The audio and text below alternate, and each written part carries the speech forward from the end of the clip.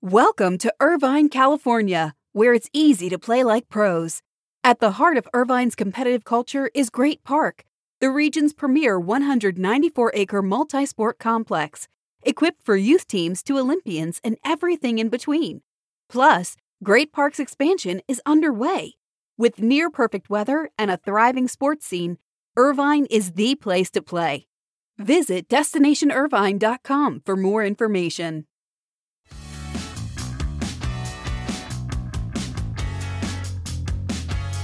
Jay Monahan meets with PGA Tour players today.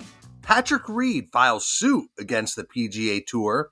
The NBA says no games on Election Day. But we start with a key meeting around UCLA and the Pac-12. Good morning. This is your Morning Buzzcast for Wednesday, August 17th. I'm Abe Madkour. Hope everybody's doing well. Thanks for listening. A very important meeting related to the state of the Pac-12 and UCLA will take place today as UCLA's Office of the President will present a report on the school's intended move to the Big Ten to the University of California Board of Regents, and it will likely determine the next step in the school's planned departure. The report by the University of California Office of the President has not been made public, and there are very, very few details before today's meeting, but there is a lot of speculation. Could the Board of Regents attempt to block the move? Could they make it so financially painful that it would be challenging for UCLA to move to the Big Ten? Or could they just do nothing?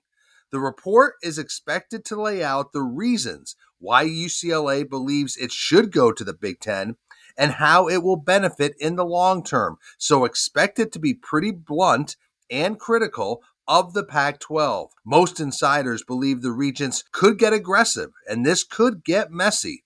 And we will continue to follow the story because it obviously could have great implications for UCLA's planned move to the Big Ten. Let's move on to the world of golf because details are scarce, but Tiger Woods was in Delaware yesterday, the site of this week's BMW Championship, to meet with a select number of players to discuss the future of the PGA Tour and what players could do to elevate the tour against LIV Golf and that startup series. Woods reportedly flew to Delaware from Florida along with his friend Ricky Fowler, who has been very outspoken against the tour's handling of its response to LIV Golf. One player who attended the meeting told ESPN it was all about getting the top players on the same page. Now, the meeting wasn't held at a course. It was held off course at a hotel. It lasted 3.5 hours, according to ESPN, and most of the PGA Tour's top players,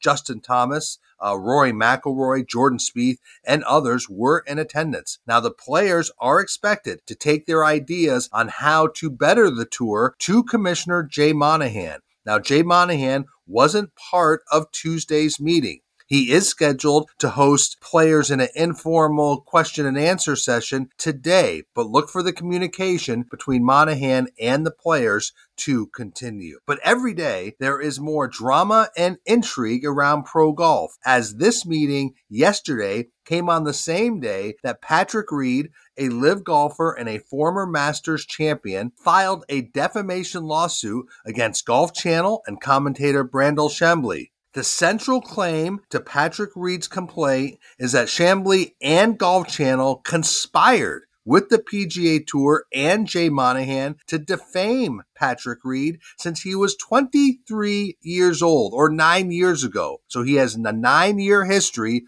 of what he calls egregious behavior against him. So all I'll say is, wow, so much for the genteel world of pro golf today. Let's move on. The NBA's full season schedule will be released today on Wednesday, and one major wrinkle to the schedule was one of the more interesting stories and a smart move, I believe, by the NBA. It was kind of released yesterday. We know how active the league and its players have been in getting out the vote and the importance of elections and promoting voter registration. Well, now the league is backing that up by playing no games on Election Day, November 8th. So certainly the league and the players hope the move will increase voter participation in the midterm elections.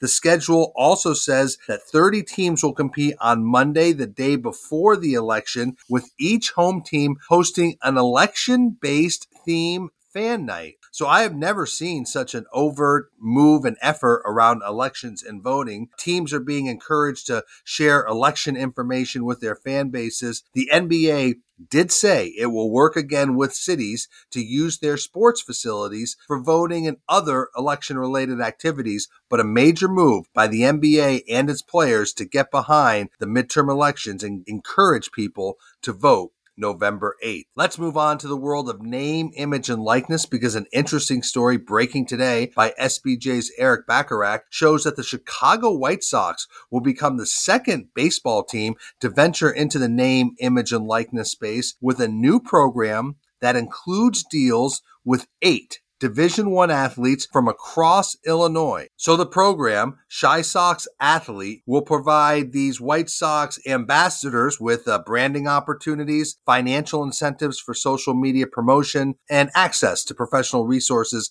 within the White Sox front office, and they'll provide kind of career mentorship. The 8 members of the inaugural class represent 5 women, 3 men. They are all Illinois natives. They signed 1-year agreements and are being paid equally. 6 universities and 5 collegiate sports are represented. It doesn't include baseball or softball, of course. Those are prohibited name, image, and likeness sports for Major League Baseball clubs under league policy. So the White Sox hope this program, which comes about a year after the Atlanta Braves became the first baseball club to sign collective players to NIL contracts. The White Sox hope this program allows them to reach younger fans. So each of the players will post on their own social media channels about the partnership later today on Wednesday. The team said that they have no specific ROI tied to the partnerships, but they hope to draft off the student athletes' following among young sports fans. So White Sox are trying to make themselves more relevant to younger sports fans who may be following these collegiate athletes. So the White Sox starting an ambitious program around name, image, and likeness and college athletics, joining the Atlanta Braves. And finally, as I am speaking today to the Atlanta Sports Council this morning at their regular meeting, I do want to give a hat tip to one of that city's true sports leaders. The Atlanta Business Chronicle this week named Atlanta Falcons CEO Rich McKay as one of its most admired CEOs. So the Chronicle will hold the ceremony honoring McKay on Thursday of this week. But congrats to Rich McKay, one of the most respected leaders in the NFL and really across all of sports, someone I have great admiration for and have followed for many, many years. So Rich McKay being named one of Atlanta's most admired CEOs. So that is your morning Buzzcast. It's Wednesday, August 17th. I'm Abe Madkour. Thanks for listening. Stay healthy. Be good to each other. I'll speak to you tomorrow.